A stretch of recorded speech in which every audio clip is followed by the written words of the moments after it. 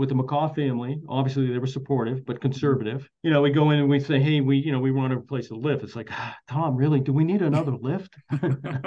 I think with Altera, it's going to be just the opposite. I mean, they're more of a ski operating company. I think they really understand the impact of all the infrastructure improvements that we've had. In reality, it'll accelerate the process. Welcome to the storm. I'm your host, Stuart Winchester. Hello again, Idaho.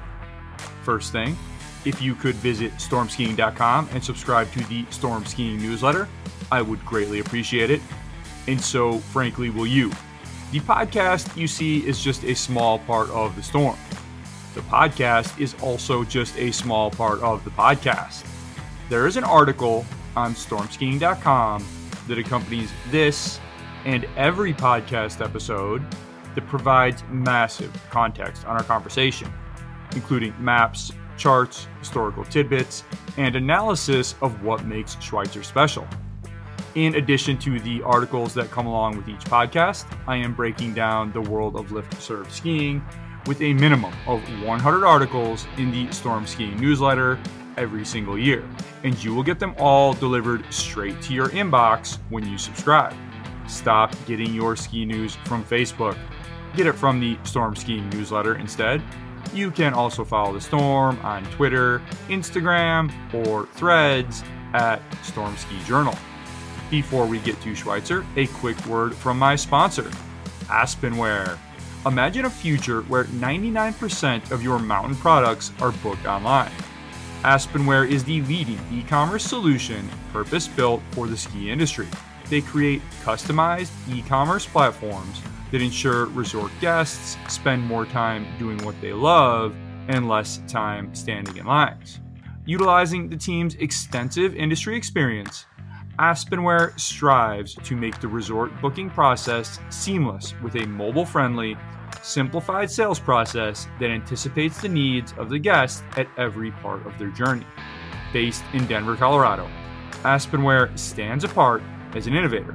They understand the value that software and technology bring to a mountain resort, and they strive to create solutions so good they seem invisible. Visit aspenware.com to learn more. Episode 151, Tom Chasse, President and CEO of Schweitzer Mountain, Idaho. In 2018, Schweitzer Mountain launched a multi-year master plan with the aim to, quote, transform the resort from a regional ski resort to the top four-season resort in the Pacific Northwest, end quote. The plan would modernize the lift fleet, expand terrain, and become a more sustainable, tech-savvy operation with more on-mountain lodging options for guests and more housing for employees. Schweitzer moved quickly on its plans, tearing out the Snow Ghost Riblet Double in 2019 and replacing it with a brand new high-speed quad and a fixed grip triple chair, an on-mountain boutique hotel and wellness spa, and employee housing developments in Sandpoint and Ponderay followed in successive years. And this summer, Schweitzer removed the musical chairs double and replaced it with a longer high-speed quad called Creekside, which will open this season and next year anchor a new 1,400 vehicle parking lot, and in future years, a new day lodge and skier services center, up to 4 more new lifts and a terrain expansion. But the biggest transformation to hit Schweitzer in the past 25 years didn't happen on the mountain. In June, Altera Mountain Company, owner of the Icon Pass and 16 other ski areas across North America, announced that it was purchasing Schweitzer from its longtime owners, the McCaw family. What does that mean for the mountain's future and for its expansive master plan? Let's find out. My guest today has been president and CEO of Schweitzer Mountain, Idaho for 17 years. With 2,900 acres of terrain served by 10 lifts on a 2,400-foot vertical drop, Schweitzer is the largest ski area in Idaho. The mountain averages 300 inches of snow per winter. Prior to joining the team at Schweitzer in 2006, he spent 14 years at Attitash, New Hampshire. Tom Chasse is my guest. Tom, welcome back to the Storm. Always good to visit with you. How are you doing on this October Monday? Outstanding. We got snow in the forecast. I got my firewood in. Looking forward to a big winter. Love it. Well, you've already had a big summer, and your team has been really busy putting in this new Creekside Express quad. And this replaces that musical chairs double that came out of your parking lot forever. Break this project down for us, Tom. Why was it time for a lift upgrade, and how will this new lift be different from the old one? Well, a couple of things come into play. Obviously, it was an older lift. It's one of our last riblets. It serviced not only our beginner terrain, but it also was an option for folks that parked in some of our satellite lots to hop on that lift and come up. Servicing beginners, even though it had a capacity to handle 1,200 skiers an hour, with beginners down there, stops and starts, we probably were getting 700 to 800 skiers per hour out of there. Mm-hmm. Probably our biggest challenge from a capacity standpoint. You get down there on a Saturday morning, it could be 45-minute wait for that Mm, particular lift. So it would seem like a no-brainer to upgrade that. So we decided to put in a high-speed quad. It's a mm-hmm. Palma. Mm-hmm. Capacity on that's about 2,400 an hour. Being a high-speed quad, obviously for those beginners, we think will reduce the number of misloads. Obviously easy to load, unload. It's going to be a great addition for us. So this lift, for folks who are familiar with Schweitzer, it's actually not on the same line, right? Tell us about the new line and why this lift doesn't follow the old musical chairs lift line. Well, there's a couple of things here. We've broken ground on a new base area, Schweitzer Creek Village, Mm-hmm. and it's on the east end of the drainage at the bottom of that lift. So in order to actually accommodate the lift, we had to build a bridge across the drainage as well. So it's a little bit longer lift ride, but it's the first phase of us starting to build out the Creekside Village, the new base area. The alignment's a little bit different. It shifts a little bit to the north, the unloading area, and just to relieve some of the congestion in Schweitzer Village. As far as the load goes, folks who are accustomed to parking and walking right to musical chairs in that old lot are going to have a little different experience. How are they going to access the new lift? They can park in that lower lot, put their skis on, and now they'll be able to ski downhill to load the new lift. We won't be parking in the new lot this winter, but we'll be skiing out of there. So you get to start your day with a little ski down, which is always nice for a warm up. You said it was a little bit longer chair, Tom, but I would imagine it's a lot faster ride. How much faster are we talking about here? Well, like I mentioned before, the old lift capacity is about 1,200 skiers an hour. This one here is at 2,400. We'll likely run that lift. I'm going to guess probably 700. Versus its capacity. We could run it at 850. It could be a little bit challenging to load at that speed, Mhm. but we'll work it out throughout the winter season. So, how has the installation process been so far? This is one of your lower elevation lifts or your lowest elevation lift, so it doesn't have maybe some of the challenges you would have gotten in the high alpine. But how has the installation gone? Any hiccups? No, it's been spectacular. We actually had our load test last week. We've been running the lift just to put some hours on it right now. We got a small punch list to work through, but we pretty much wrapped it up. So, you said the new lot won't be open for skiers to park in this winter, but tell us about that new lot, how big it's going to be, and how that's going to change the overall arrival experience at Schweitzer.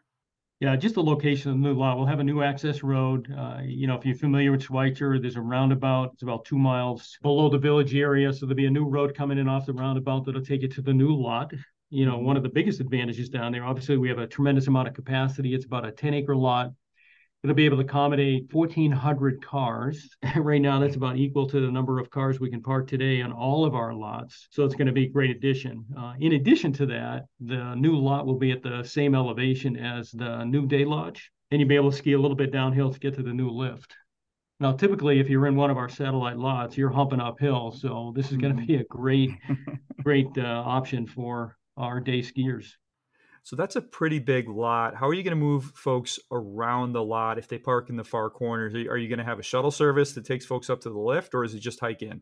Yeah, we'll run a shuttle throughout there. In the next 3 to 5 years, we'll build a day lodge in there, and we anticipate that new village area, we call it Creekside Village, Mm-hmm. that'll be the new arrival area for all of our day skiers. Our Mm-hmm. plan is to cut a couple of more trails out of that base area to take you up towards the Chair 5 saddle next summer. So the following year, you'll be able to ski back into that lot without having to come to the village. Nice. And when that new lot opens, the lot that's by musical chairs right now, is that slated for redevelopment, or is that still going to be a parking lot? Have you not gotten that far yet? What's your thinking on that higher lot right now the skiers use? The higher lot, there's been a vision there for years with the McCaw family as well, is to potentially build a hotel on that site. When the McCaws were involved, that was part of our motivation to move some of the parking down below so that we could clear that lot out for future Mhm. development. I mean, how much do you anticipate this new lot just improving the overall experience of that busy day arrival at Schweitzer? Because right now you have that higher lot, you have all these satellite lots, and what will it mean to just have a nice big lot with a high speed chair going out of it? From a consumer standpoint, it's going to be spectacular. I mean, right now, if you Mhm. show up on a Saturday morning at, I'd say around, 8:15, you get to the main lot, it's full. You work your way down to the gateway lot, that's full. You work your way down to the fall line lot. You're going to be able to get in the fall line lot, today, but you're riding a shuttle potentially up to the village area. Not that we run out of parking, but I can tell you it's pretty inconvenient the way it is today. So having Mhm. everything consolidated in one big lot down below, it's going to be just a tremendous experience. The road in and out of there is at a pretty level elevation. Right now, to get into the fall line lot, there's a hairpin turn going in there, and on a snowy Saturday, we're pretty challenged to get cars in and out of there. Are you hoping that the new lot will open for 2024 to 25 season? Yeah, that's affirmative. It's been honestly, it's this is our second year working on that lot and the road in there. Yeah, but our plan is to have vehicles in there in the fall of 24. So you said 3 to 5 years for that new lodge. Any idea when you'll break ground on that structure, and what can you tell us about that structure? Well, we've worked with the SE group on our master plan, and they've done some analytics on some of our needs long term. I mean, when they do their analytics, they're looking at how many restaurant seats do you need, how many toilets, all of Mhm. that. So right now, we think that the new lodge will be about 60,000 square feet. Wow. Our current day lodge is about 40,000 square feet, Okay. so it'll be a huge upgrade for us. I think right now the original plan was one building, but I think we're going to Mhm. split that into two buildings just Mhm. because of the size of the footprint that'll take up in that base area. So the first building would be about a 20,000 square foot facility. It'd be closer to the lift that we've just installed. And in that facility, be our vision there is rental ski school. We'll have some public bathrooms in there and Mhm. seasonal lockers. That'll be phase one. And Yep. then we'll break ground on the other building, 40,000 square feet, cafeteria in there, bar, just to have all the amenities in that one facility. Does that end up becoming your main base lodge, and do you tear down the current base lodge, or do you like the idea of having two into the future? No, I think that having two lodges is great just to think about how many restaurant seats we need to accommodate crowds on a big day. Eventually, that new base area, like I said, will be the arrival and the portal for most of our day skiers. And Yep. then the upper village here will be more of our destination skiers staying and lodging. All right, Tom, you mentioned that master plan that SE Group helped you on, and that was published in 2018 to the public. And these things, they change over time. The original master plan, at least the way that I'm looking at it right now, it had kept musical chairs intact on that line, and it had a bunch of other new lifts coming out of that day lodge, one coming up to the saddle near Rowdy Grouse above Stella, and then some shorter lifts, carpet lifts, and such around. Talk to us about the evolution of how you got from that initial 2018 plan and why you ultimately decided that it made sense to take out musical chairs and add a different way for folks up out of the lot to the main base and to get up to Great Escape and the other quads. Yeah, when we contemplated the original plan, we would have separated all the user groups. So in down at Schweitzer Creek Village, the new base area, we would have had lifts that accommodate ski school. There would have been a couple of carpets in there, a small, Okay. probably a fixed grip triple that serviced some great beginner terrain. Mm-hmm. The challenge is that long lift that came out of there went up to the Chair 5 saddle. If you're a kind of a green type skier, it'd be pretty challenging for you to get up to the saddle and then ski to the village. It Mm. made more sense for us to put this lift in the way we did right now so we could accommodate low angle skiers coming out Mm-hmm. of the new base areas to get them directly to the village. You have a bunch of high speed quads at Schweitzer, and you also have a six. Did you consider doing a six pack for Creekside just because of the number of people you have coming out of that lot? And ultimately, why did a four make sense for that new lift? Yeah, I think six pack is kind of overkill. I think for us, our Mm-hmm. needs, that quad will certainly accommodate what we need. In the future, we put that longer lift in going up to the Chair 5 saddle. We might contemplate a six pack there, just Mm-hmm. depending on how our growth continues. All right, we'll get back to the master plan in a little bit here. Right now, I want to talk about the other big piece of news for out of Schweitzer this year, which I mentioned in the intro, which is that Schweitzer is the newest member of the Altera Mountain Company family and portfolio. I hosted Altera CEO Jared Smith on this podcast a few months ago, and he gave me the Altera side of that story. But I would love to hear it from the Schweitzer side. Just lay it out here for us, Tom. How did the sale come together for Altera to purchase Schweitzer?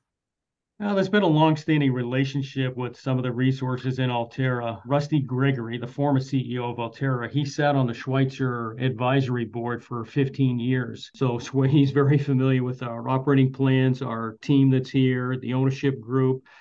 I'm not sure you're aware, but Rusty played football at the University of Washington. Yep. He went to school with Mary Kay McCaw. Mary Kay is our former owner. So they've got a long-standing relationship. And then having Rusty on the board, it was an easy transition. I've since I've been here, talked to the trust on an annual basis, like, hey, what's our long-term strategy? And they've always been like, oh no, we're committed for the long haul. And I think last fall, Mary Kay and Rusty had a conversation. And Rusty says, "So Mary Kay, what's your exit strategy?" Kind of scratched her head, like, "Well, I guess we haven't really thought that much about it." Mary Kay is not getting any younger. Our board of directors, they're not getting any younger. And I just think that the timing was perfect for her to exit from the operation. I think Altera is a great fit for us. We've been an Altera partner for the last couple of years, so we had a chance to understand how they operate, got to know their marketing and sales team, some of their executives, and then obviously, the influence that Rusty Gregory had on the transaction seemed like a no-brainer. It's been a great partnership for us.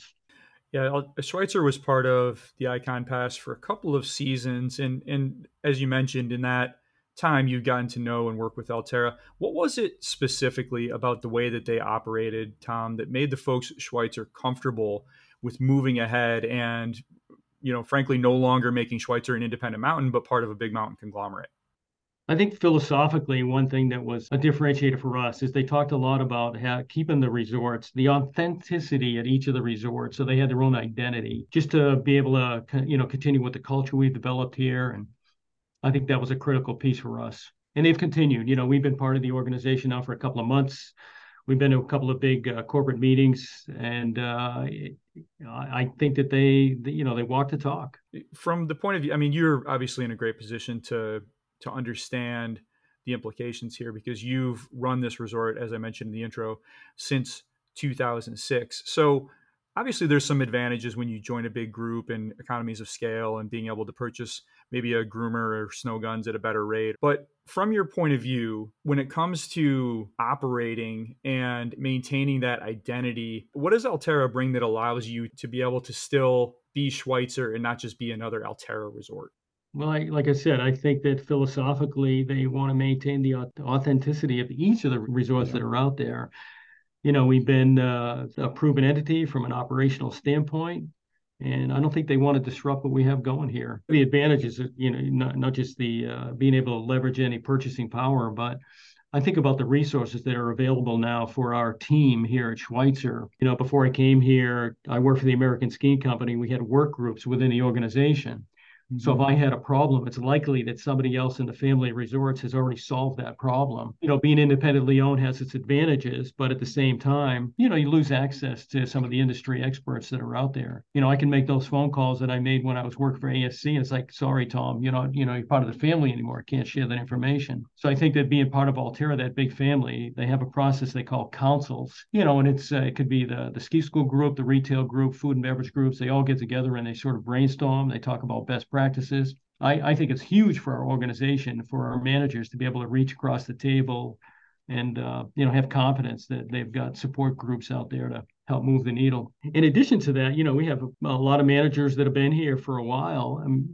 Unless somebody leaves the organization, there is very little upward movement. So being part of the Altera family, I think there's opportunities across the nation for some of our managers to move up and excel within the organization. It also gives us an opportunity to recruit within the Altera family. So I think there's some huge benefits for us to being part of the Altera family. Have you had an opportunity to do either of those things yet? Either give one of your managers an opportunity elsewhere in the portfolio or recruit from elsewhere in the portfolio? Yes. We've got actually, we just recruited a mechanic for working our shop from Steamboat. It just, whenever the Altera people come here for a visit, they're just totally blown away with the environment here, the culture. It's like living the dream, having everything that we have here at the resort, the lakeside community of, Lake Ponderay and the small town feel in Sandpoint. It's a huge draw for us. Schweitzer has always really worn that independence on its sleeve, and it's really been, from a marketing point of view and from an identity point of view, a really important asset for the resort. And I would imagine that a lot of the folks who have cultivated the habit of skiing there over the years were attracted by that. Curious here, Tom, how your locals have been taking this. Are they happy to see, okay, the macaws are gone, but they've handed it off to a stable entity? Or is there some fear here that, oh boy, we don't know what's going to happen. Altera's coming in and this is Colorado company. What are they going to do with the place? I think it's a little bit of both. I'm engaged in the community here. Just, some people are so stoked to be able to be part of, the Icon Pass. And then, there's other people that are concerned about overcrowding. We have a tremendous amount of lift capacity. I think it's just a huge asset for us. People start thinking about big days, crowded days. Yeah, we get a few in the morning. Once the initial surge in the morning goes out, we've got a tremendous amount of capacity to be able to manage, a peak day for us. That seems to be the biggest concern of the community is, overcrowding at the resort. Not near a whole lot of population. So I just don't think that we're going to see the surge in the beginning, that some of the Altera resorts have experienced. I know they had some challenges over Crystal Mountain. They're pretty close to the Seattle market. Yep. We're a long way from any population. So I think that the growth, it'll be, we'll get there, but it's not going to happen overnight. How much insight do you have, Tom, into Altera's long-term thinking about the potential for Schweitzer? Because I think if you go through those statistics, it's just about as big as any destination resort in America. It has terrific lift infrastructure. You're putting in your 5th high-speed lift this summer, and it certainly has all the attributes of a destination resort. It is remote, but so is Jackson, so is Big Sky, so is Sun Valley, and those are all established on the destination circuit. What do you get the sense that the goal is here? Do you think that Altera sees the potential for Schweitzer to be a true destination resort rather than a regional destination, as it mostly is considered now? Do you think that they want that, and do you think that that's possible? I think it's possible. It's going to take a while. I think the place that we're challenged the most right now is just the size of our bed base. It's pretty small. We can overflow into downtown Sandpoint, but at the end of the day, most folks want to stay here slopeside. We just don't have the capacity right now. So as we continue to build, hopefully there'll be a partnership to build that hotel. That'll help with the bed base. There's definitely opportunities from a destination perspective. It's just lodging capacity. We don't have any constraints really on the hill. Once we get the new base area going, we won't have any parking constraints. We're headed down the right path. And do you think that the desire is there? Altera has done a really nice job of building out kind of what I would classify as mega resorts with that gondola connection between the Palisades and Alpine sides of Palisades Tahoe. They're doubling the size of Deer Valley. They're putting in that big gondola and expansion. At Steamboat, it sounds like they could do it. Do you think they want to? I think over time. I mean, the other thing you have to think about is, we have limited air service in here as well. Flying to Spokane, not that it's a bad drive from Spokane, but it's really not direct into Sandpoint. I don't think there's any opportunity to extend the runway in Sandpoint, to bring in commercial air. So people have to sort of think that piece through as well. Yeah, you're not bad off the interstate, though. You have I-90 running there. I know it's a little bit of a drive off there, but really, from a driving infrastructure point of view, it seems like it's pretty smooth right now. Yeah, it's one left turn. Go All east on 990 from the airport, and it's one left turn. All right, so it's Altera's world now. The Macaw family owned Schweitzer for more than 2 decades, first in partnership with Harbor Resorts and then individually under another company name. As you sit and reflect here, Tom, what do you see as the Macaw's family legacy at Schweitzer and what they were able to achieve over those 2+ decades? I think a lot of it is just creating an exceptional experience, being able to modernize all of the lifts, building the Sky House, most recently the Humbert Hotel, the Cambium Spa. I mean, the experience has totally transformed in the last 20 years with the Macaw family in here, taking the whole operation to another level. And they're invested here as well with we just put an addition on the White Pine Lodge. It's called the Five Needles. And, Mary Kay is one of the first ones in. So she'll still be here on site. So you came in 2006, so you weren't there the whole time with the Macaws, but you had a really good hand in helping them build that legacy. And as I mentioned, you did come to Schweitzer after a long time in New England. Take us back here, Tom. Where did you grow up? Did you grow up skiing? Yeah, I did. I grew up on the North Shore of Boston, Mhm. in Lynn, Massachusetts. I was part of a skiing family. My dad was like a volunteer patroller at Mount Whittier, so a lot of Mhm. weekends, we drive up in the morning, ski. I had memories of, sleeping in the first aid room, Mhm. getting up Wow. early in the morning to move all of our gear so we could ski on a Saturday. It was a tremendous experience as a kid growing up. So Mount Whittier is really interesting. The gondola is still there it leaves and crosses a McDonald's parking lot. It doesn't run, but it's still there. That ski area recently went on the market, Tom, if you feel like moving back east and taking on a big fix up project. Yeah, I don't think so. Yeah, it's pretty overgrown. So you grow up skiing in Mount Whittier, nice steep little hill, but went out of business many decades ago. When was your first job in skiing? Was it at Whittier or elsewhere? No, no. Actually, my first job worked as a ski instructor with the Hans Schneider Ski School in Mount Cranmore, the winter Oh, of cool. 1977, 78. Oh, nice. It was spectacular. Yeah, Cranmore is actually one of the next podcasts I have up in the queue here. So you started at Cranmore, and take us through your progression there up until your opportunity at Attitash, which is right next door to Cranmore, or across town rather. Yeah, kind of interesting. That first year at Cranmore was, yeah, for me, it was an eye opener. I hate to say it changed my life, but being able to work with a bunch of people that had absolutely no skills and get them to a point where they could stop and turn, it was inspirational for me. The following year, I had the opportunity to go work at Black Mountain up in Jackson. Mhm. As a full-time instructor. I worked there under a guy named Don Bemis. He was a great mentor for me. I worked there for 3 years. They struggled. The first year I was there was a spectacular year. It snowed Right. early. They didn't have any snowmaking. We opened in mid-December, stayed till the end of March. It was like living the dream. And then the following year, it was pretty mild. I think they operated less than 20 days. The year after that, again, it was another tough year. Probably operated similar between a dozen and 20 days. So I started looking for other opportunities. At that time, I spent my summers working on the auto road. I was a stage Mhm. driver, and a lot of the stage drivers were in the ski industry in the wintertime. And Mhm. kind of fortunate, I knew the ski school director at Wildcat. They were looking for a race coordinator, so it gave me an opportunity to transition up to Wildcat. So I took on the responsibility of running the race department there for a couple of years.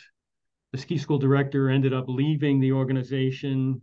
I had some pretty good organizational skills. They asked me to step in, which I did. So I was a ski school director at Wildcat. I think I was there Mhm. for as the director for 5 years. So with that time, I got involved with PSIA. I was Mhm. certified, went through the development team, the examiner's training squad. I became an examiner. So I worked with the educational staff for PSA for quite a while. And then I Mhm. started thinking about my future, at Wildcat, what did the future have to bring? And it didn't seem like there was a ton of opportunity, to be Right. honest. But as I started to look around, Sunny River was starting to come to the forefront, some big Mhm. investments there. And same thing going on at Loon Mountain over in Lincoln. So I made a decision to move over to Loon Mountain. So I worked there for 4 years, worked under Mike Bannon as a ski school director. And I got to know Phil Gravenick pretty well. He was the president at that time. Phil ended up leaving Loon, went to Mhm. work pretty sure for the SE group. And one of his first jobs was to help develop a business plan for Attitash. So through that time, the Attitash board of directors, they convinced Phil to come on board as their general manager. So when Phil went there, I was still living in North Conway, commuting over to Loon. Phil said, "Hey, Mhm. Tom, why don't you come on and work for us over here?" And so I made the decision to go. So that's how I ended up over at Attitash. I came in as a ski school director, in and worked my way up through the organization to become the VP of operations. I took care of the front of the house. At the same time, though, I was pursuing a career with PSIA. Not that it was Mhm. in conflict, but I continued to grow with PSIA. And then I tried out and I made the Eastern Development Team in Mhm. 1994. Nice. And I was a candidate at the national team tryouts in 96. And I didn't make the team. And that Mhm. was a big turning point in my career. And at that time, the American Skiing Company had purchased Attitash, and I was Mhm. still working for Phil. So Yeah. when I get back from the tryout, they said, "Hey, Tom, do you have that out of your system?" I'm like, "Well, I don't know." So they said, "We just think that you have some skills. We'd like you to come down a different path." So I got more involved with the American Skiing Company. Phil kind of mentored me, guided me through the process. And in 1999, Phil announced that he was going to retire. I went through a process with Les Otten, and I was selected as Phil's successor. So in 1999, in that summer, I became the managing director at Attitash, and I was there through 2006. And then to be honest, I mean, I wasn't really looking for work. The Yeah. American Ski Company was struggling at that time. I had some, personal challenges. My wife would get diagnosed with cancer. My dad get diagnosed, passed away 30 days later. We had a good friend killed in a car accident. Jeez. So my wife and I are like, you know what? If the right opportunity came up, I think it's time for us to do something totally different. And by chance, I got a call from a headhunter out of Seattle to move somebody my way. He says, hey, I got this F&B guy, grew up in New Hampshire, wants to come back if there's an opportunity. I said, while I have you on the phone, if the right opportunity came up for me, my wife and I are anxious to maybe do something different. Right. And at that time, he had just been engaged by the ownership of Schweitzer on a search for a new CEO. And that was in April of 2006. I never heard of Schweitzer. Went through the process, and I moved my family here in August of 2006, and I never really looked back. It's been spectacular. So that's quite a journey, Tom, and that's a whole career in and of itself before you even get to Idaho. I want to linger on North Conway for a minute. It sounds like you did the whole circuit: Cranmore, Black, Wildcat, Attitash, which are the 4 operating ski areas still there, and then King Pine to the south. So I'm curious, as you've been watching across the country, I'm sure you've been following the news on Black Mountain. 2 weeks ago, announced that it would not operate for the 2023 to 24 ski season. Last week, reversed course with the news that Indy Pass would help identify a new buyer if Black Mountain could continue to operate for the 2023-24 ski season. So now they're going to operate again. Curious how you reacted as you saw this place that clearly you have some roots and I'm assuming still is a very important place to you, as you watch this news cycle and this roller coaster of they're gone and, oh no, they're going to save the place. Yeah, it pretty sad when I first heard the news that they were going to close. Obviously, there's a piece of me there at Black. Really, it kind of started my career. I can sympathize with John Fisher and his family. It's pretty tough. You think about your operating cost at this point, and how do you grow the business with, all the competition that's going on. And there's been some big investments in Mount Cranmore. I think they've grown their business. Bretton Woods has done extremely well growing their business. And, it's a pretty competitive environment to be in the Mount Washington Valley. You have literally 7 skiers within underneath an hour drive. So it's really tough. I felt bad for the Fisher family, but, hopefully somebody can come in and do something totally different and, spin things around for them. Yeah, one of the challenges he cited was that his skilled laborers, his lift mechanics and such, would get hired away for double the salary from Avail Resorts or whoever. And it's sort of the opposite of that advantage you were talking about earlier with Alterra, where it's like, okay, if your lift mechanic quits, you can go and see if one at Palisades, Tahoe, or Mammoth can spare one. But Black is in the opposite place where they just don't have anything to fall back on. Yeah, it makes it difficult. So going from the East to the West, I mean, that can be a culture shock. I think it can be worse coming the other way because there's so many X factors in the East that you don't have to deal with in the West. But I'm curious about your impressions here, Tom, when you got to the West after spending a whole career running ski areas in the hard-nosed East. I mean, what was that like? What was the same? What was different? Was anything kind of shocking to you? I had to be more patient. It's definitely a different pace. Okay. Everybody's in a hurry on the East Coast, and the frustration level gets pretty high in a short period of time. Okay. It's interesting. I kind of feel like if somebody had an issue, where I came from, their fingers in my chest, like, Tom, you got to fix this. This is, it's a struggle. And I came here and, under the same circumstances, somebody approached me and said, hey, Tom, you got time for a coffee? I got this issue. I want to have a conversation with him. Like, yeah, sure, no problem. It can be a challenge. I mean, one of the challenges we have here is like this time of the year, it's hunting season. So trying to get anything done this time of the year, it doesn't work. Everybody's out. It's elk season. It's just, that was an eye opener for me. I mean, this is a critical time of the year, the month of September, early October, to try to get resources. It's not just our employees, all your subcontractors and everybody else. Everybody's out in the woods. It's not a bad thing, but you have to really think of it in advance. So have you joined them and taken up a hunting hobby, or you just try to cover it as best you can? Oh no, I've I'm in. Yeah. Nice. Yeah, I've been pretty fortunate. Elk season has been good to me. Mhm. Yeah, it's been great. So you get to Schweitzer, and culturally it sounds like a little different, and maybe that's a good thing. Maybe allows you to bring your blood pressure down a little bit. But tell us what Schweitzer looked like when you arrived. I mean, you've done a good job outlining kind of the McCaw's family legacy, and you stepped in obviously midway through that. But what did Schweitzer look like when you got there? What was working well, and where were your opportunities to help build something better? Well, I say first of all, I think we had a strong operating team. The Hmm. team was in place, really understood the business here, and we were able to work through anything. There was some aging infrastructure as far as on the lift side of things, Hmm. and that created limited access to low angle terrain. When I first came, we had one lift here in the South Bowl that had a mid unload and a mid load. I had never Mm. seen anything like that. Oh It was wow. pretty interesting. But it was an old riblet, center post, slow, long ride. So if you're a low angle skier, once you get off of musical chairs, that was your next option was to ride that lift and unload it midway. And it was pretty intimidating. And a long, steep unloading ramp. It's like, wow, we have to really fix this. So, in '07, we were able to replace that lift with two lifts, and it totally transformed that green skier experience. But that was one of the biggest things. It's just, trying to adjust that. And over the years, we've been able to upgrade. We had an old riblet center post in the North Bowl as well, chair Hmm. six. Same thing there, had a mid unload. We'd lose a lot of capacity on those lifts. They were functional, but at the end of the day, they just had limited capacity and it really provided inadequate access to low angle terrain.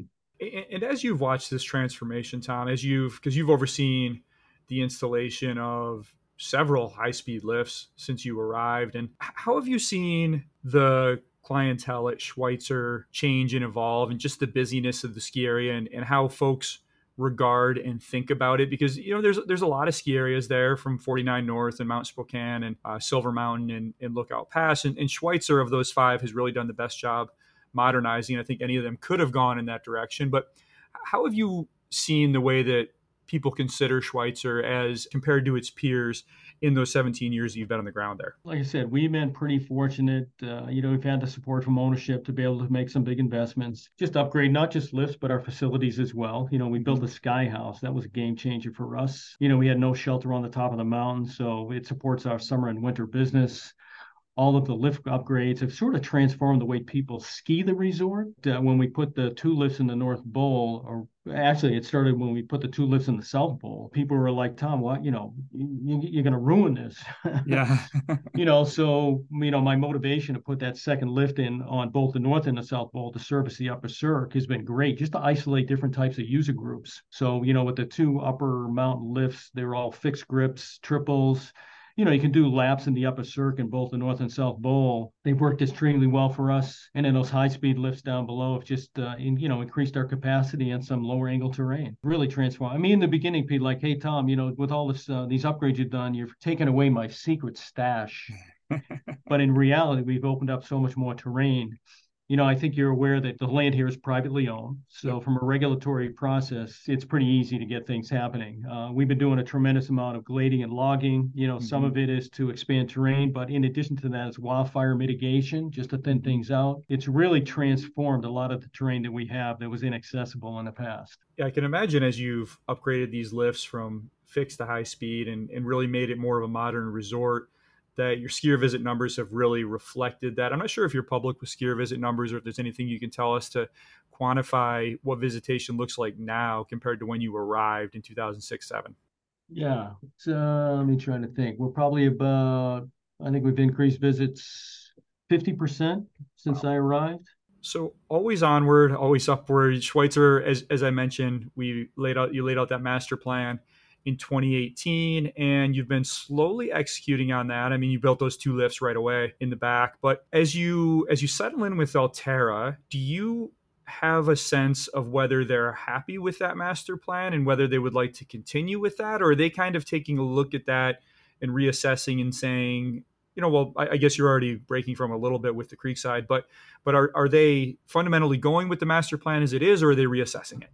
No, I think they're pretty content with the master plan. Actually, I think they're excited that we've actually gone as far as we have with the master plan that's out there right now. I think we'll continue down the path that we're on. Our opportunities really are to make sure that we have enough capacity for, like I mentioned earlier, restaurant seats, bathrooms, parking stalls, the whole bit. And, because we've already broken ground and we're in our second year of the development down at the Creekside Village, they're very supportive. So two different things. With the McCaw family, obviously they were supportive but conservative. We go in and we say, hey, we want to replace the lift. It's like, Tom, really? Do we need another lift? But eventually we want. It happened when we built the Sky House, the hotel, all the lifts and everything else. It's just Right. pulling them along, but they've been supportive. Hmm. I think with Altera, it's going to be just the opposite. I mean, they're more of a ski operating company. I think they really understand the impact of all the infrastructure improvements that we've had. I think in reality, it'll accelerate the process. This whole Creekside Village down below, like I said, the McCaw families are very supportive. I think we got the new lift going in right now, the bridge, we got access out of there. Next year, we'll have a parking lot. And I think at that point, we probably would pause just to kind of give it time, make sure that we're doing the right thing before we build a lodge down there. And I think with Yeah. Altera coming in, they're going to actually accelerate the process. Oh, wow. When the master plan was released in 2018, you had a quote in a press release that you thought it could take, quote, 7 to 15 years as long as business levels continue to grow as predicted, end quote. Now, obviously, that was 2 years before COVID, and that sort of reshuffled everything. We're 5 years in now. Just curious, taking your temperature, Tom, where do you think you're at? Do you think that 15 years is still accurate? That would be 10 years from now to be complete with this thing? I think we're in the next 3 to 5 years to really complete this Wow. project. Like I said, I think it'll get accelerated with Altera in here. So we can continue to grow the business and we get some support maybe from the development team on the hotel construction. Yeah, I think it'll accelerate the process. So let's look at. I mean, I feel like with as skiers, we're always looking ahead and always asking what's next. But I do want to pause here and reflect on what you've been able to achieve, because this was pretty remarkable, actually, in hindsight. In 2018, the Schweitzer Master Plan dropped with a bunch of new lifts outlined, and two of those, which you mentioned, went in place in 2019. So the Snow Ghost double on the backside came out. You replaced that with the Cedar Park high speed quad and the Colburn triple. I mean, that is a enormous increase in capacity going from a fixed double to a high speed quad and a fixed triple. Just take us in here on a granular level, Tom. How much did those two lifts in particular change the experience of skiing on that side of Schweitzer? It wasn't just the lifts going in, it was our ability to cut terrain out there as well. That Mm-hmm. lower quad. It's taken a while for people to really understand the terrain off of that, but it's opened up a tremendous amount of open glade skiing off of that lower lift. And it's pulled a bunch of the demand off of Stella, our high speed Mm-hmm. six pack. Up until this new quad went in, the six pack was our choke point. It's got a lot of groomed blue and black terrain off of Stella. So when we put in this new lift. It took a couple of years, but now the people have discovered that. It's really, like I said, it transformed that whole part of the resort. With the old lift that was in there, Snow Ghost, it did have a mid unload up in that particular area. But Mm-hmm. with the capacity we had on that lift, stops and starts, they unload, having this new high speed lift in there is really, like I said, transformed that particular part of the hill. And then, the Colburn triple and being able to do laps in the upper cirque and the North Bowl, again, same thing. That's been spectacular. The ride time on that upper lift is 8 minutes. When you rode Mm-hmm. the old lift to the top, it was 14 minutes. So that's really increased access to the North Bowl. So I imagine there's a lot of configurations that you considered back here, and what you ended up with was Cedar Park Express not quite going up to the Cirque there, and then the Coburn Triple on a little bit shorter line going all the way up. And I think skiers are always curious when you put in two lifts at once and you make one a fixed grip and one a high speed lift. Just take us into your thinking here, Tom, and what you can tell us about as you worked with the team at SE. Why did it ultimately make sense to go with two lifts back there? And why is one fixed and one a high speed? Well, the weather environment that we have here isn't really conducive to a high speed lift on the top of the resort. So we have one high speed lift that goes to the top of Schweitzer. It's the Great Escape Quad. Mm-hmm. With the weather conditions we get, we got a lot of rime ice up on top, Mm-hmm. and it's pretty disruptive to the lift itself. At the top terminal, there's a device. It's called a traction plate. It's on the top of the lift, and that's how the chair goes through the terminal up on top. When those traction plates get iced up, it slips in the terminal. There's a safety device in there. It's an anti-collision device that shuts the lift down. So from a consumer standpoint, we could have a great day, epic weather, got snow the day before, and yet we Mm-hmm. can't run that lift because of icing conditions. It's not a Mm-hmm. mechanical issue. Yeah. It's more of a weather related issue. So when we put in those two upper lifts, I felt the best lift up there was a fixed grip triple. We put Mm-hmm. one in on the South Bowl and replaced the old Chair 1. That lift has been bomb proof. It runs through any weather conditions, not susceptible to wind as much. Icing conditions are not a factor. So when we decided to put that other lift in the North Bowl, it pretty much made sense to me to put in a fixed grip triple rather than a high speed lift. Just eliminates those weather Mm-hmm. issues. And how happy are you with those upgrades 4 years in? Pretty stoked. They've been spectacular for us. Again, trying to isolate different user groups in particular parts of the resort. So if you're riding either the Lakeview Triple or you're riding the Coburn Triple, you're pretty much a high angle skier. Yeah. You're just doing laps in the upper cirque. And if you're riding our lower elevation high speed quads or the Cella 6-pack, you're probably more of a blue, black groomer. Mm-hmm. We'd be able to isolate those different user groups and just makes the most sense. So the Outback Bowl, the master plan also calls for another lift, an Outback Bowl that would run from Cedar Park, load at Cedar Park, and run up to the T-bar unload. Curious about your current thinking around that lift, Tom, and if you still intend to put that one in on that line. That one would be out there quite a ways. Right Mm-hmm. now we want to focus our attention on the, Schweitzer Creek Village to get those lifts in there right now. So I think it's a ways out before we Yeah. do anything to put that lift in to get to the top of Little Blue. Would we be looking at another fixed script given that that one would be going to the top, or would you cut that short of the T-bar so people who wanted to go all the way to the top could take the T-bar? I'd probably end up putting a fixed grip up there as well. Probably the same thing, either a fixed grip double or a triple. Mm-hmm. That's where our most challenging terrain is up off of, Little Blue. So again, you think about the demand that's up there, the volume of skiers that would be skiing up in that particular area on a big day. We don't need a tremendous amount of lift capacity to get up there. Riding the T-bar up there, it's a long lap. If you ski all the Mm-hmm. way down to the Outback, you have to Yep. ride 2, maybe 3 lifts to get back up on top and then ride the T-bar to the top of Little Blue. But, with the demand we have on that particular terrain, I think we have enough lift capacity today. So the master plan just showed one lift going all the way up. So you're saying it would probably instead be something similar to the setup next door with Cedar Park and Colburn, where you might have a high speed going up part of the way and then ski over to a fixed to get to the top. No, I think we'd still stick with one lift in there, a fixed grip triple. So we might change the loading area for that Mm-hmm. to shorten that lift up. I don't know if we need to have the capacity from down near Cedar Park. Again, if we can isolate those skiers and keep them up there in that end of the North Bowl, I think that makes the most sense. Do you think it would load maybe around Hall Pass or maybe more down toward where Have Fun and Get Back go together? Just thinking about where the black ends and where the blue runs start. Yeah, I think that's the appropriate vicinity to load that lift. Absolutely.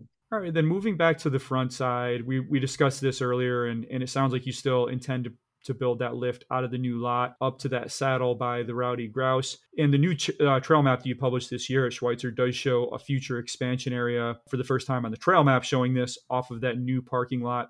So as I said, the master plan showed a couple surface lifts, a shorter beginner lift, and a long lift going up to the saddle out of that new lot. What's your current thinking there, Tom? Something similar, or do you have different ideas now that you have Creekside running down to replace musical chairs?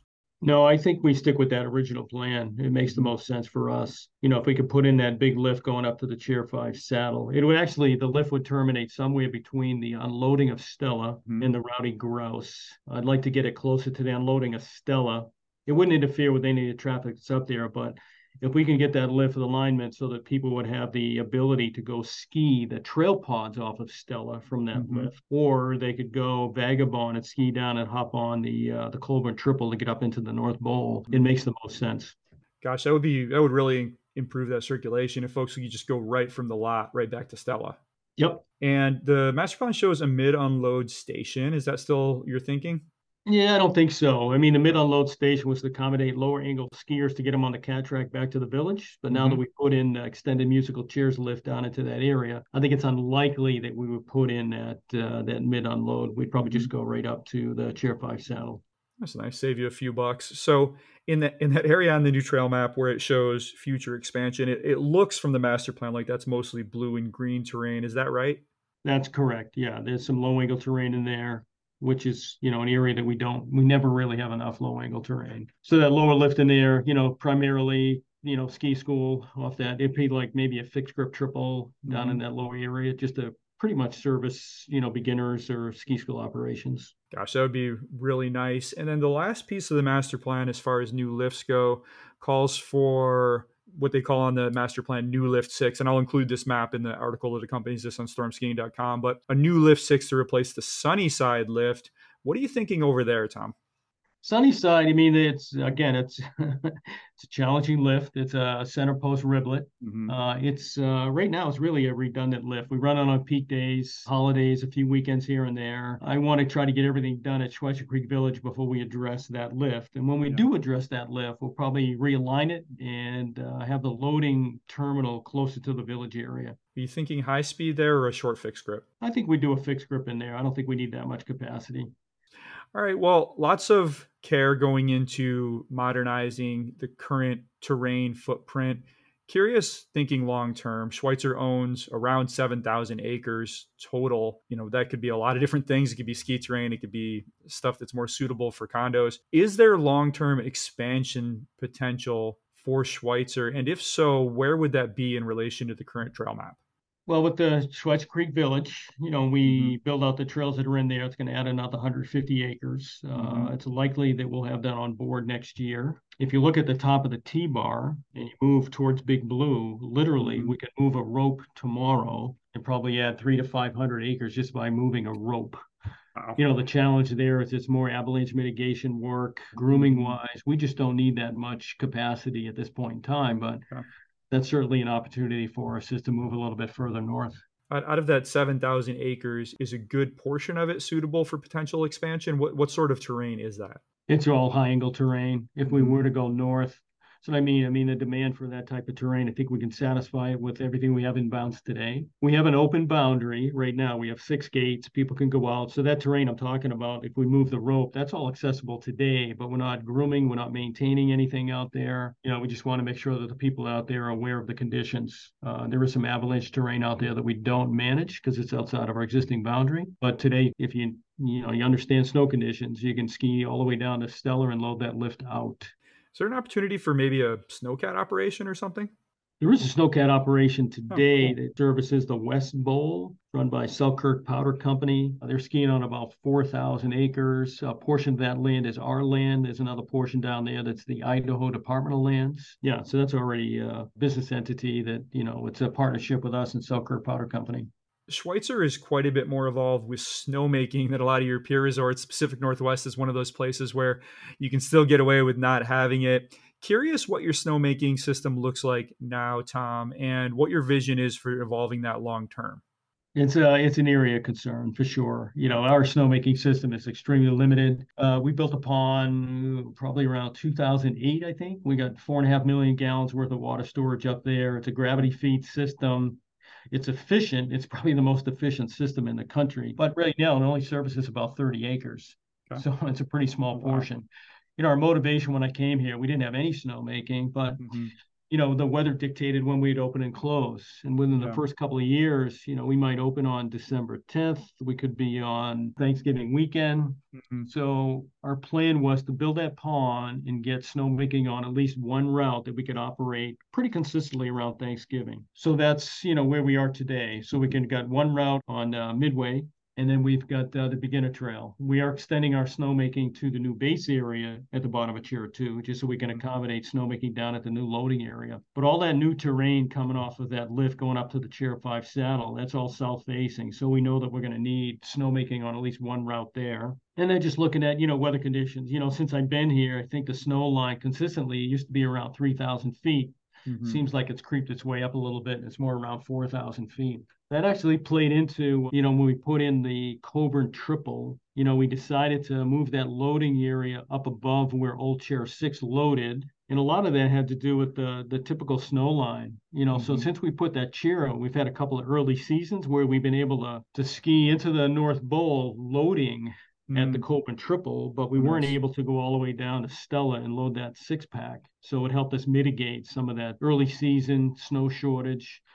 So we could still run a little bit of skiing in the North Bowl and ride that lift out. So as you contemplate your snowmaking future, what do your water rights look like, Tom? I mean, do you have access to more water? It's just a matter of securing it, or are you looking at a scarcity there? No, we've secured all the water rights that we need Mm, here. Right now, most of our water is from drilled wells. Right now we're looking at that new base here to potentially build another storage facility down there for water. So if we could build another 4.5, 5 million gallon pond down there just to stockpile some water, and that'll take care of what we need short term to get something off of the new terrain coming out of the new base area. All right, Tom, another growing pain at Schweitzer, just as the resort has gotten more built out and more popular, is just where do you put all of your employees? And I think Schweitzer has been really progressive on this front and built some really, really cool, unique employee housing options. Tell us about some of these projects that you've built over the past few years, Tom, and how those fit into your overall employee housing strategy and why that's important to you. Yeah, I think, since COVID, a lot of the second homes up here became primary residence for a lot of folks. So it really took a lot of stuff out of the rental pool, both Mm-hmm. from an operations standpoint and our employees. So we looked around and, a couple of years ago, there was a senior living facility that went out of business. So we bought the facility, we Mm-hmm. converted that into employee housing. It's not a lot, but we could accommodate, I think, about 20 employees in there. But it was our first adventure with, trying to manage employee housing. It's worked out well. It's kind of dorm style, two folks to a bedroom. They've got their own bath in there, shared kitchen, living area, and it's worked out extremely well for us. So we know that there's a shortage. So again, we're able to get the McCaw family to support an initiative. So we bought a piece of property down in Ponderay, Mm-hmm. and we're we're just moving folks in now. It's an 84 unit complex, one, Mm-hmm. two, and three bedroom units. We wanted to make it affordable, so we can do a stipend back to the employees to help mitigate some of their costs that are down there. We literally moved our first employees in there this weekend. I think we had Mm-hmm. 9 families move in. Right now, we have 39 families committed to moving into the facility. The first building is complete. We got our certificate of occupancy. That's 24 units. The second building, we should have our certificate of occupancy down there, I think, in the next 2 weeks. Mm-hmm. And then the third building will come online probably in late November, early December. So it's been a great transition for us. It's great for the community as well.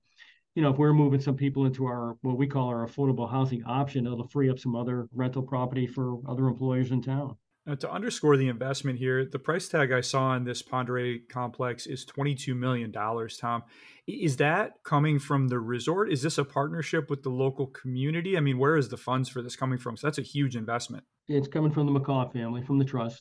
And when you look at employee housing, are you looking at your year-round employees? Is this stuff that's available to seasonal employees? Kind of how do you consider that whole equation?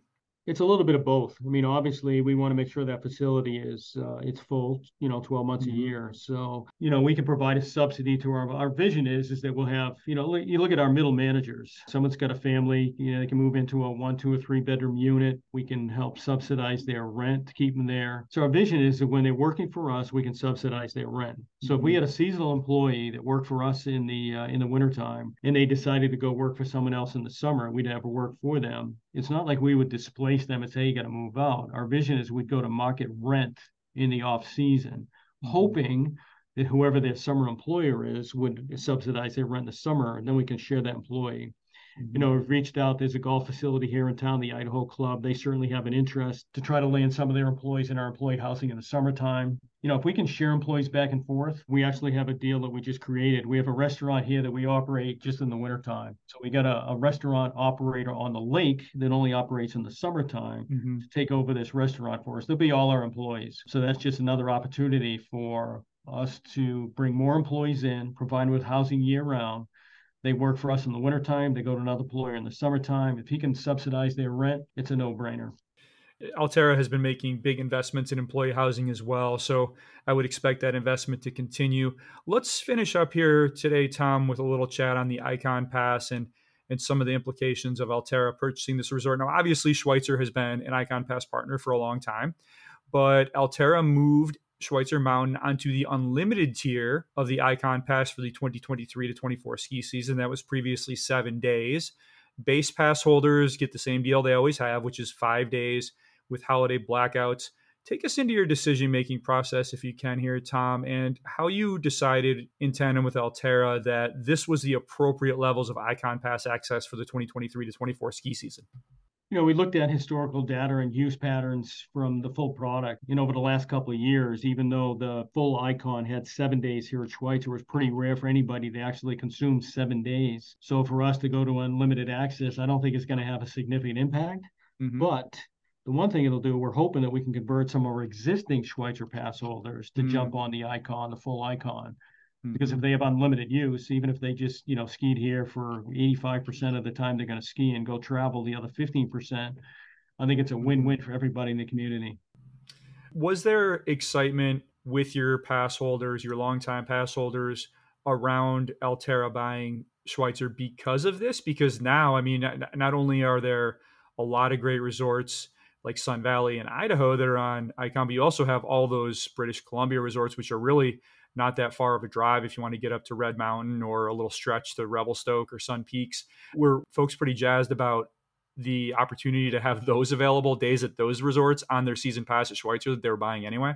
Yeah, honestly, I think it was a mixed bag. Some people were stoked about it, other people, it didn't really have an impact on them. The first year that we became an Icon partner, I know for a fact we had people that said, "Oh, I'm going to buy the Icon pass," and didn't travel.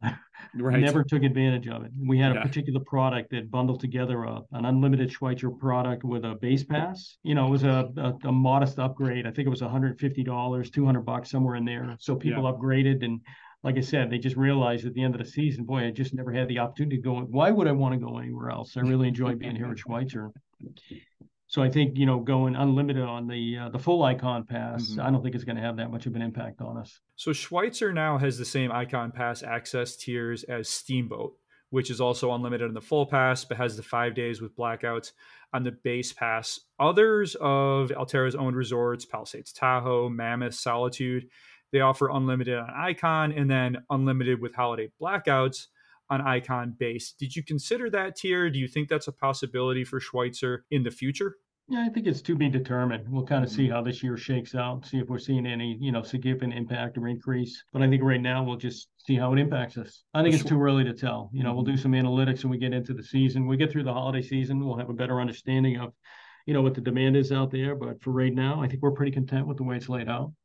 So Schweitzer is another way that it's unique among big mountain resorts in the West. It's kind of bucked this trend of $200 plus day lift tickets. And most of the ski areas in your region, well, all of them really have done the same. And I'm talking about that collection that includes 49 Degrees North, Mount Spokane, Silver Mountain, Lookout Pass. All of them had lift tickets peak days for $75 or cheaper last winter. Schweitzer was a bit more, $110, $100 for, as you call them, refills, but that's still quite a bit less than the big resorts in Colorado or Utah. Are you getting a sense yet from Alterra of whether they are committed to that local dynamic of maybe more affordable day ticket prices, or if they're going to nudge them higher? Do you have a sense yet of what's going to happen with day ticket prices?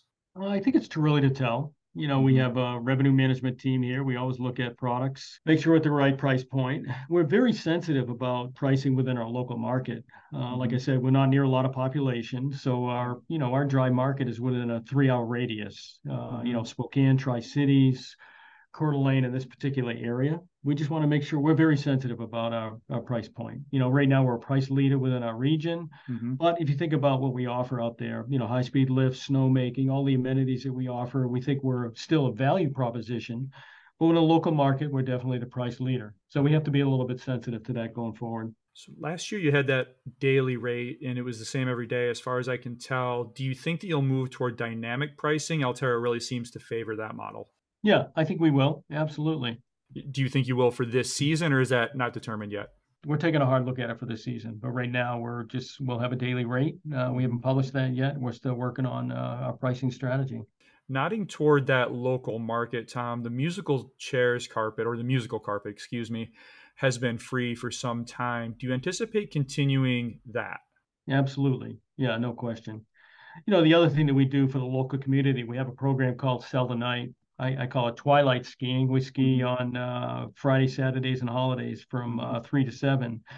We sell tickets to nonprofits in the community for $10. They'll resell those in the community. They keep the difference. But that's certainly an opportunity for, the people and it's not limited to Sandpoint. Anybody can come in and get that deal. Just to support these nonprofits, it's a $20 ticket. They keep 10. We get 10 to cover our operating cost. And then we have some afternoon tickets that are pretty affordable. We do that Sunday through Thursday. I think it's a $50 ticket from noon till closing. So we're trying to create some particular products that are targeted more towards our local market.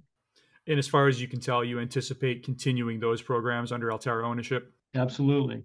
All right, last thing I want to ask you about is a lot of ski areas, particularly in the West, have developed pretty good reciprocal lift ticket programs with some sister resorts. And Schweitzer's isn't as large as some ski areas like Bogus Basin down in Idaho has quite a few, dozens. Yours are not that many, but it's really high quality mountains. Your current partners are Whitewater, Mount Hood Meadows, Castle Mountain, Loveland, and then half off tickets at Whitefish, which Whitefish has pretty affordable lift tickets. Will those relationships stay intact this season, Tom? And do you think that they'll go away after this season? The first question is yes, they will stay intact for this season. And we'll just have to take a look at it going forward. Maybe at some point we can invite some of these other resorts to be a partner resort for Icon. Yeah.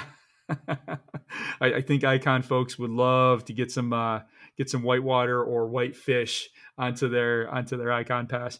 All right, Tom. Hey, I appreciate all the insight. I wish you the best of luck with the 2023 to 24 ski season in your first full year under Alterra ownership. Really amazing to watch all the stuff happening out at Schweitzer. So I wish you the best of luck and continued luck as you continue to build this thing out. Great. Hey, thanks for having me, Stuart. And hopefully you can get out here and make some turns. Absolutely. Count on it.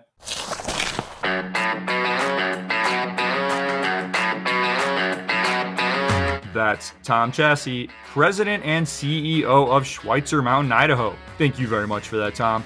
I always appreciate a good Idaho ski conversation. Folks up there are the best, and their mountains are empty. Go enjoy them. Thank you all very much for listening. I was hanging out at the Snowvana show in Portland, Oregon this past weekend, and the Pacific Northwest stoke is strong. I know skiers in the region are always hungry for more podcasts, and I spent the weekend hammering down some contacts that will hopefully get a whole bunch more pods booked across the region in 2024. In the meantime, I do already have conversations with the leaders of Mount Bachelor and Mission Ridge on the schedule for 2024. And there are a ton of episodes with ski leaders from Oregon, Washington, and Idaho in the podcast archives at stormskiing.com. So go check those out. And to get new episodes the moment they're live, remember to sign up for the Storm Skiing newsletter at stormskiing.com. New pods appear in your email box several hours before syncing with the podcast services, including Apple and Spotify.